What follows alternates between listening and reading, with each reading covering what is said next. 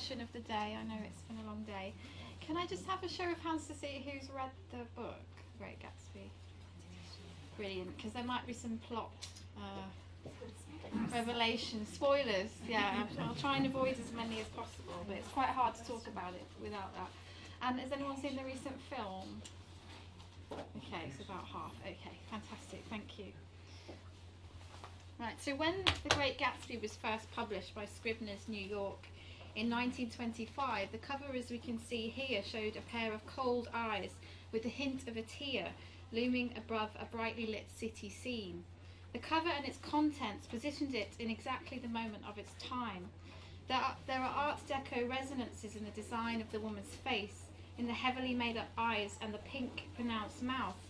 But in the city scene below the lurking eyes, we have the gaudiness of neon. Neon lights became popular in New York in the 1920s. Therefore, from the very beginning of the novel, we are presented with an image that it is as appealing as it is unsettling, as artistic as it is man-made and manufactured, as the complexities of Fitzgerald's world, that of New York in the 20s and 30s, and the world of his novels are made clear. For this talk, I'm going to focus on these complexities and paradoxes, touching on the recent film adaptation of Gatsby and moving beyond the novel to pick up on some of the complexities in Fitzgerald's other novels too, and showing hopefully how Gatsby is part of a narrative in the writing life of Fitzgerald rather than its apotheosis. And in so doing, I'm going to just cover some of the following themes. The idea of enchantment as a theme in Gatsby and beyond. What is enchantment and what is disenchantment, and how do these two things play out? The paradoxes and vacillations that govern the novel and other novels. Fitzgerald describes Gatsby alternately as the great American novel and as rough stuff that people might shy at. Which one is it? I want to think about the iconography of Gatsby and the movement from page to screen. And I want to look at some of the motifs that come up in this and other novels, including alcoholism and car crashes. And lastly, to just touch on something which is quite new in Fitzgerald's studies, which is the relationship between Fitzgerald and John Keats. So an overall theme of this talk is the paradox of enchantment that lies beyond Gatsby and goes to everything that Fitzgerald wrote, arguably. Fitzgerald was painfully aware that once one encounters the thing one most desires, that thing that has held one's enchantment, the appeal of that same thing begins automatically to be lost. But one still goes back again and again. This very thing happens in a famous passage from chapter 5 of The Great Gatsby, in which J. Gatsby finally gets to meet Daisy Buchanan again, the girl of his dreams upon whom all of his ideals have been based. This is a very famous scene.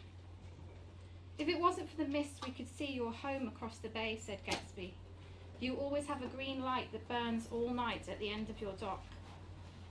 Daisy put her arm through his abruptly, but he seemed absorbed in what he had just said. Possibly it had occurred to him that the colossal significance of that light had now vanished forever. Compared to the great distance that had separated him from Daisy, it had seemed very near to her, almost touching her. It had seemed as close as a star to the moon. Now it was again a green light on a dock. His count of enchanted objects had diminished by one.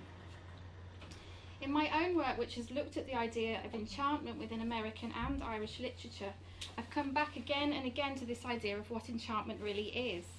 Is it the promise of beauty or the faith in the possibility of this beauty? Is it the dazzling lights of a big city or the shimmer of the moment? And what happens when such enchantment proves to be an illusion? These are the questions that Fitzgerald raises in Gatsby and beyond. And so today I want to think about the ways in which oppositions and paradoxes play out in Fitzgerald's works to create a world in which enchantment and disappointment, promise and despair sit side by side, and to work out why and how his works still appeal almost through their being, like the first cover of Gatsby, exactly of their moment in time.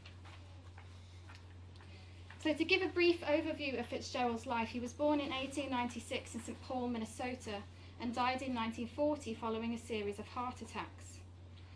Famously struggling with alcohol throughout his life, it is probably unsurprising that he died so young. A run-through of his publishing achievements would suggest great success. In 1919, he sold his first story. 1920 saw his first novel, This Side of Paradise, published.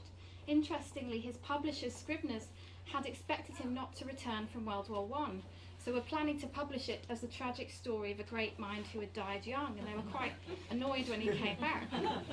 In 1920, he married the beautiful but fragile, this is too subtle, this thing. The beautiful but fragile Zelda Sayre, who would have her own struggles with alcoholism and mental illness. 1922 saw the publication of The Beautiful and Damned. In 1925, The Great Gatsby came out, and in 1934, Tender is the Night was published. Fitzgerald's death in 1940 came before he could finish The Last Tycoon, which he was drafting through 1939.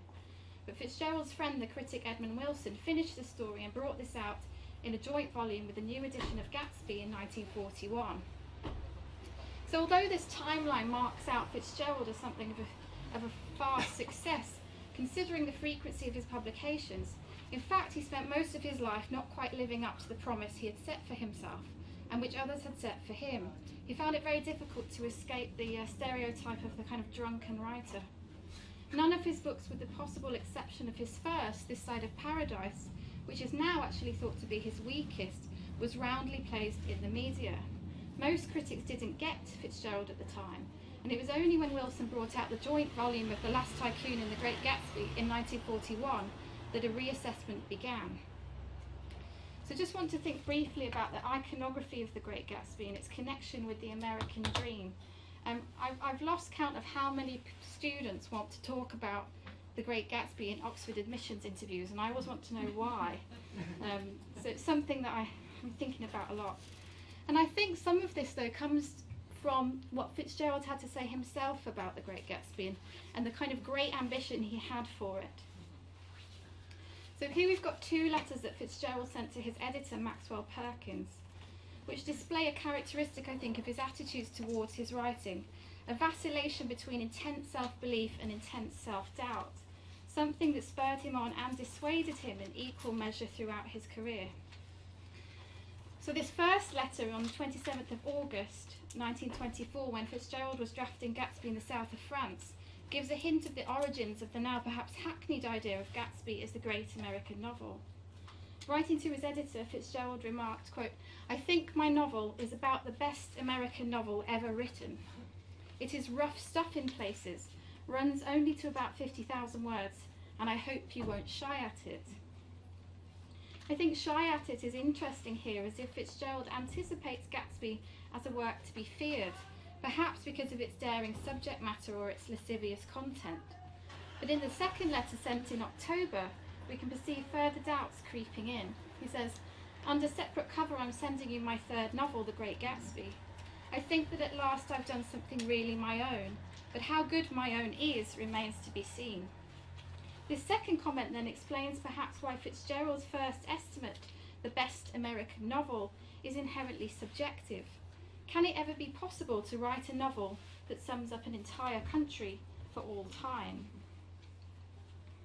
So Fitzgerald wrote Gatsby in 1924 when he was staying with Zelda in the south of France. And in her wonderful book, Careless People, Murder, Mayhem and the Invention of the Great Gatsby, a kind of biography of the novel, it's really good if you can get hold of it, Sarah Churchwell displays convincingly the idea that the south of France had an atmospheric and visual impact on the novel.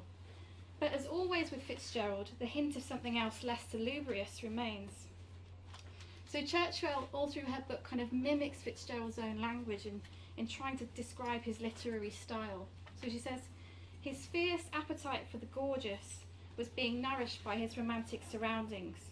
White palaces glittered over the water, and glass doors opened over terraces to which they were loosely bound by a breeze blowing through as he evoked the mansions of Long Island.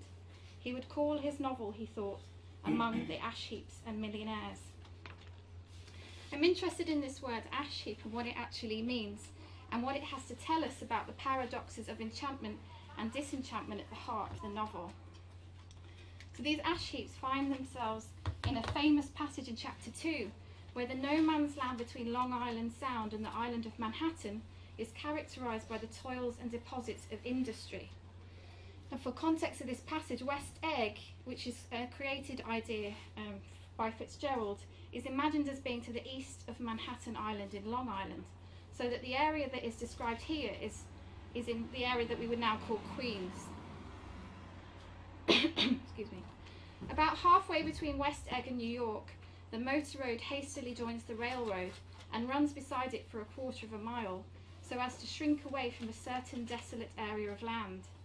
This is a valley of ashes, a fantastic farm where ashes grow like wheat into ridges and hills, and grotesque gardens where ashes take the forms of houses and chimneys and rising smoke, and finally, with a transcendent effort, of men who move dimly and already crumbling into the powdery air.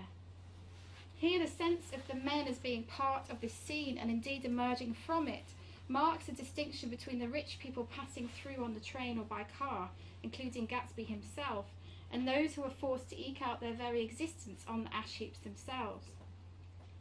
But at the same time, Fitzgerald's attention to language and the beauty that he manages to evoke within and from the scene provide a paradoxical view of this squalid picture as somehow still enchanting through the breathlessness of life, of movement, and of the experiences described. So the ash heap to which Fitzgerald is most likely referring is the Corona ash dump, nicknamed Mount Corona, in the Queens area of New York, the area that would have been passed by the railroad and the highway en route from Long Island to Manhattan, going from east to west.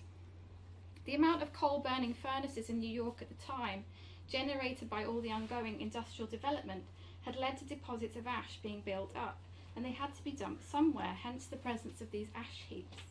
And it wasn't until the mid-1930s that this particular heap was cleared to make way for the Flushing Meadows complex. In the recent film version of Gatsby, directed by Baz Luhrmann, much effort was put into creating the digital effects that would convey this impression of the ash that covered all of the workers in the Queens area of the city. Those of you who've seen this film might recall the layers of grime that cover the workers in or near the garages and ash heaps in the areas that the rich pass through on their way to the city and back again. As we know, this area is important in a number of ways for the plot. It is where Tom Buchanan meets the woman Myrtle, with whom he has an affair, because her husband runs the garage, and it is the place of the fateful crash and the number of miscommunications and misunderstandings that lead to the ultimate denouement of the novel. The ash, therefore, I think, is appropriate as it shrouds all the glitz and glamour of Long Island and New York in the mystery and obscurity of the characters, and it's a kind of no man's land in between them. And it ultimately shows up the life of Gatsby and the Buchanans for the lie that it really is. But even among the ash heaps, Fitzgerald can find beauty, and even among the failures of his characters, the author can discover enchantment and convey this to us. And it's here, I think, that the appeal of the novel lies. In a decadent passage from Careless People, Sarah Churchwell sums up accurately this appeal, its ability to enchant and delight through its dismissal of the rules that usually surround the way we perceive the world. So all of our senses are fused when we read Gatsby, and confused in the giddy world of this and other novels. So Churchwell writes, Gatsby delights so many readers in part because it is a book of symbolic senses, carefully designed to make the pleasure we imagine palpable. Food is drenched in music, lights burn in deep jewel colours, people drink mint juleps or luminescent champagne. Enchanted objects defy the laws of physics. Houses and women alike tend to float, while cocktails glide, disembodied through gardens. Fitzgerald merges different sensory experiences to create prose that is rich with synesthesia. Voices in this novel don't speak, they are glowing with sound. Colours nearly always suggest sense or taste as well, while music has a tendency to liquefy. Silver scales float over a body of water called the sound, while banjos drip their tinny tunes.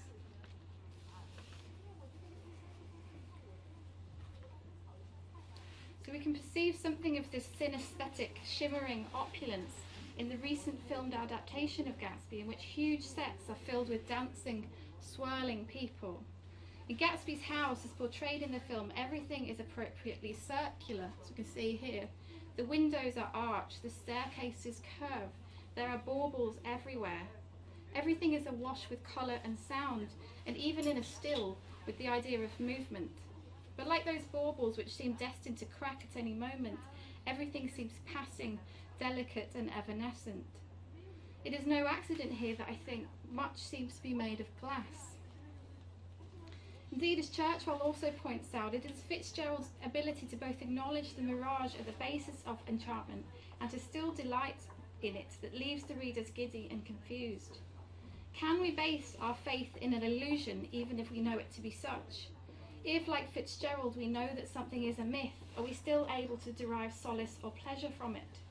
This, perhaps, suggests something in turn of the idea of the American dream, that paradoxical sense that we and somehow everyone else can all achieve the impossible.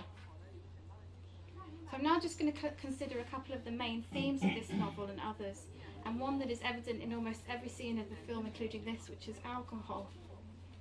And it's appropriate that some people have brought some wine to talk to. Fitzgerald was known for his proclivity for alcohol, but so it seemed was everyone else at the time.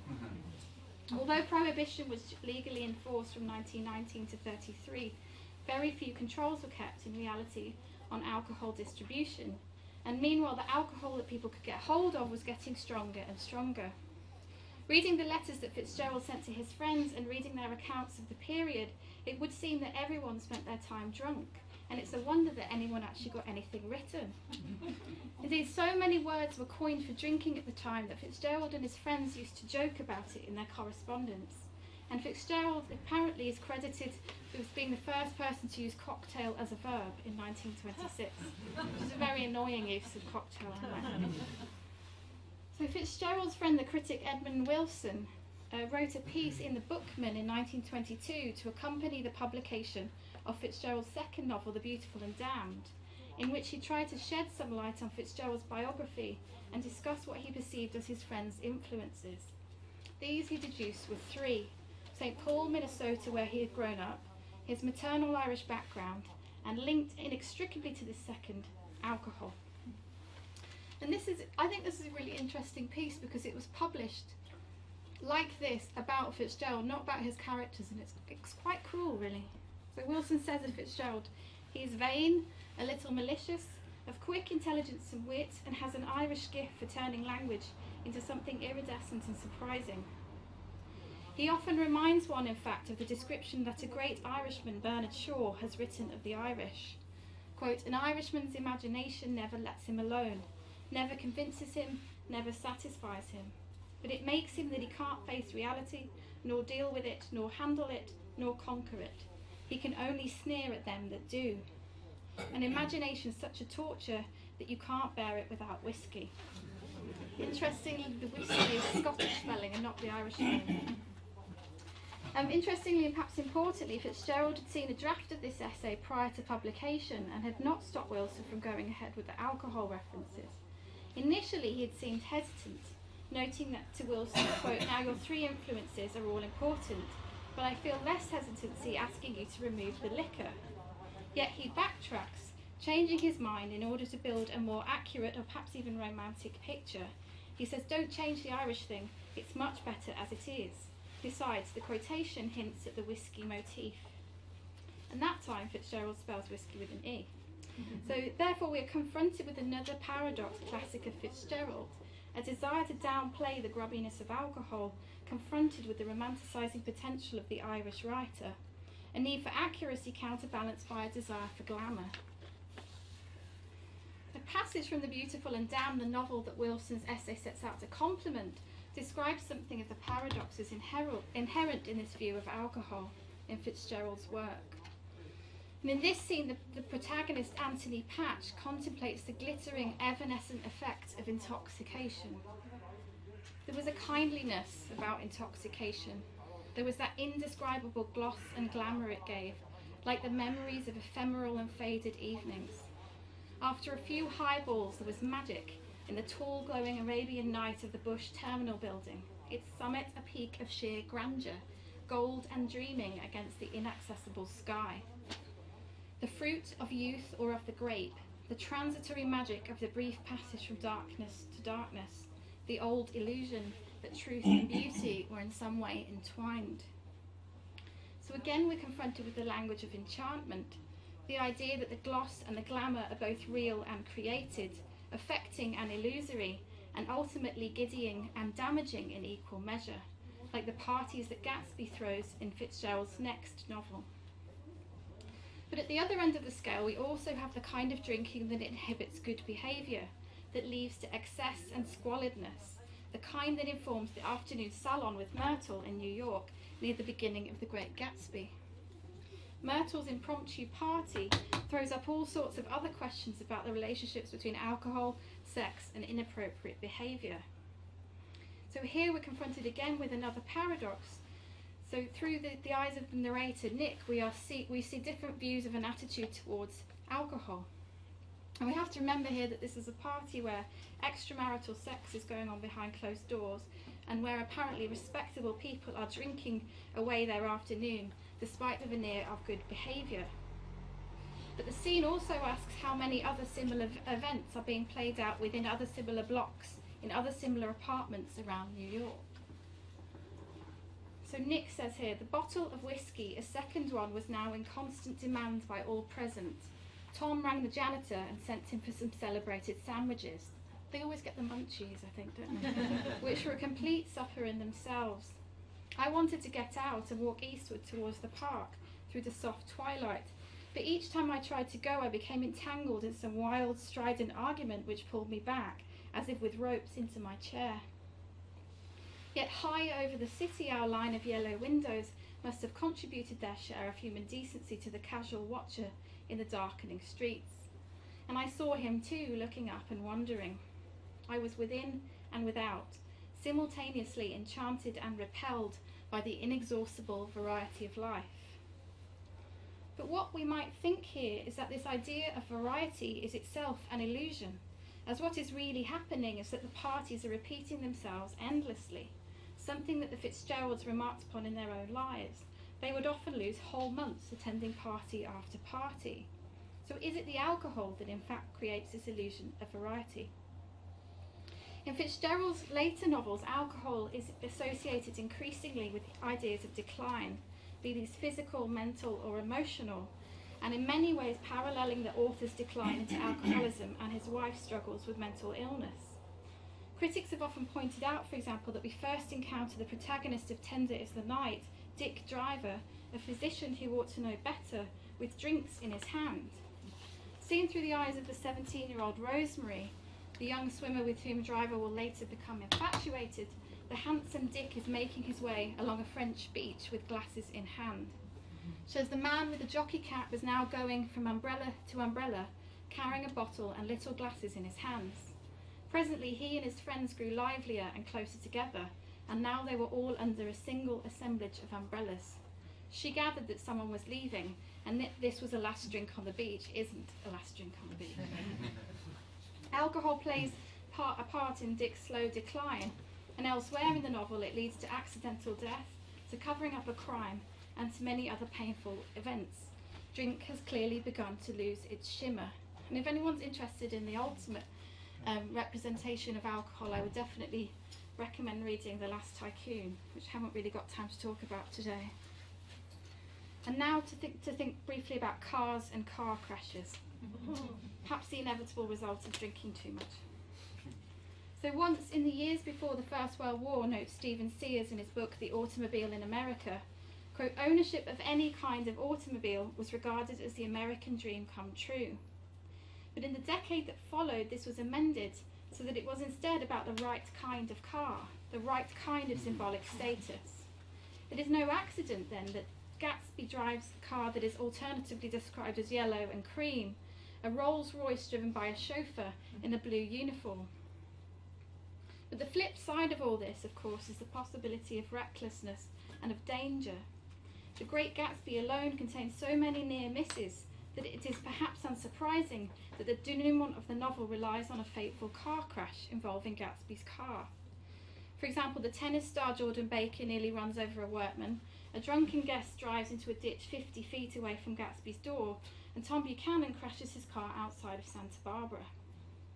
So 2 examples of car accidents from Fitzgerald's novels show the paradox of glamour and danger that lies at the heart of this presentation of automobiles. But in many of the examples throughout the novels, there's something visceral and savage in the presentation of car accidents, representing the accumulation of the character's excess, of their drinking, their recklessness, and perhaps most importantly, their lack of concern for others. We can perceive this quite early on in This Side of Paradise, in which the apathetic protagonist, Amory Blaine, becomes caught up in a car crash in which he is relieved not to have been injured, but to which his curiosity is drawn anyway.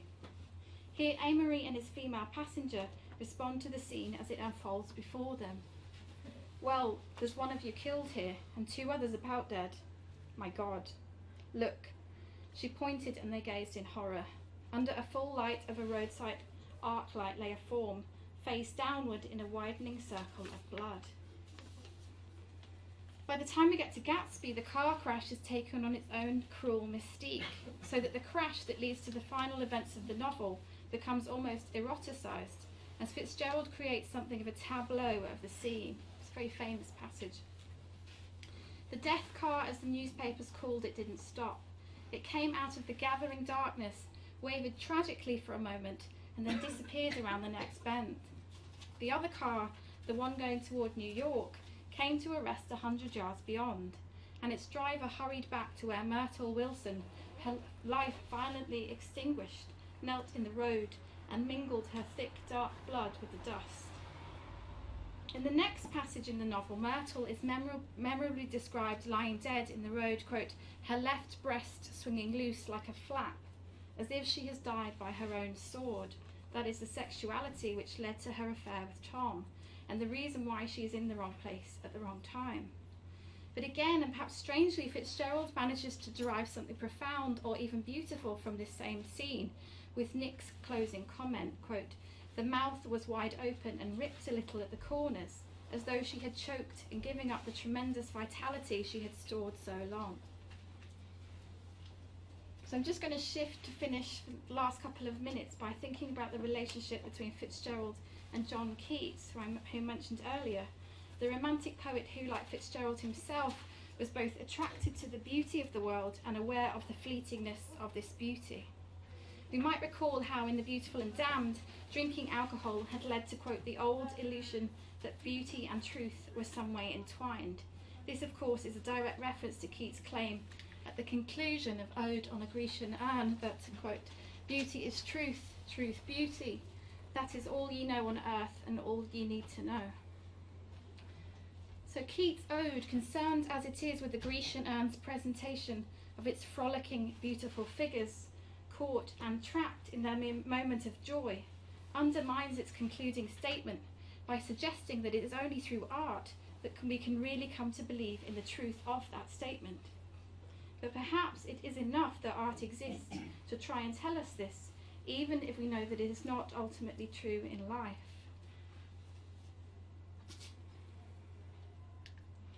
In a letter to his daughter Scotty, written towards the end of his life in 1940, and just as Scotty's about to go up to university, Fitzgerald describes Keats and his Ode on a Grecian Urn in such a way as to suggest his aspirations for his own art.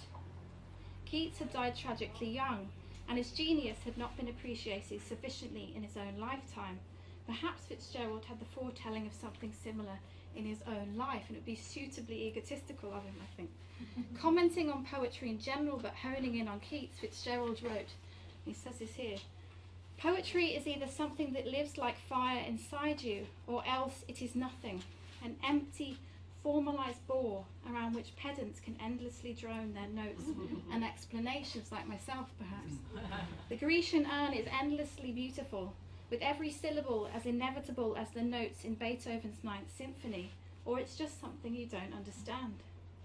It is what it is, because an extraordinary genius passed at that point in history and touched it. Knowing those things very young and granted an ear, one could scarcely ever afterwards be able to distinguish between gold and dross in what one read. For a while after you quit Keats, all other poetry seems to be only whistling or humming. I think it's really interesting, something that's occurred to me. Has anybody noticed how much people have started saying it is what it is recently? Fitzgerald was saying that in 1940. So I'm suggesting here, I think, that in his own writing, Fitzgerald always strives to work towards gold, but seems constantly to suspect that dross might not be far behind. But this is perhaps his lasting appeal. the desire to achieve something glittering and shimmering within a world that is fast losing its direction, and where the literature that sums up that world risks losing itself among the ash heaps and millionaires. Thank you.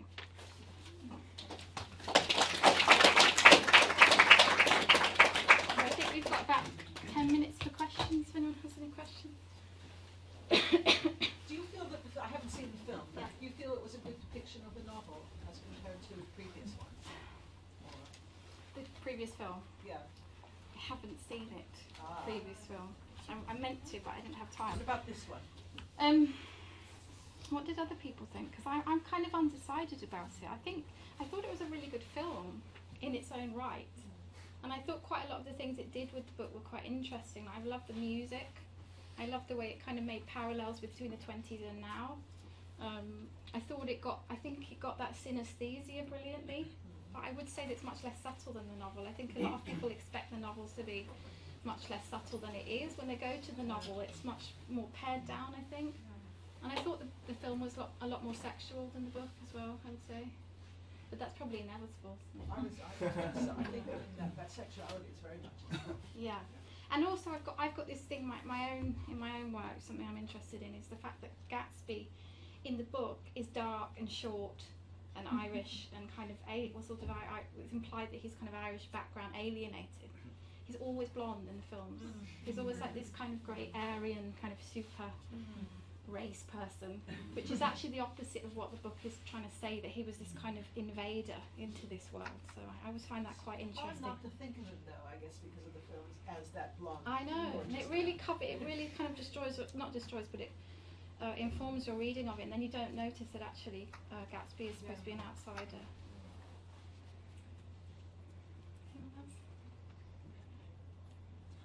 So you mentioned the music. Do you feel that the music complements the film quite well? Because I know they use Lana Del Rey and yeah, I thought it was really well done. The way that there was, because there's a really, the way they use kind of Jay-Z and then they go into Charleston and those kinds of things. I thought it was really good because I think it enhanced that sense of it being kind of giddying and sort of strange and kind of almost a bit uncanny as well.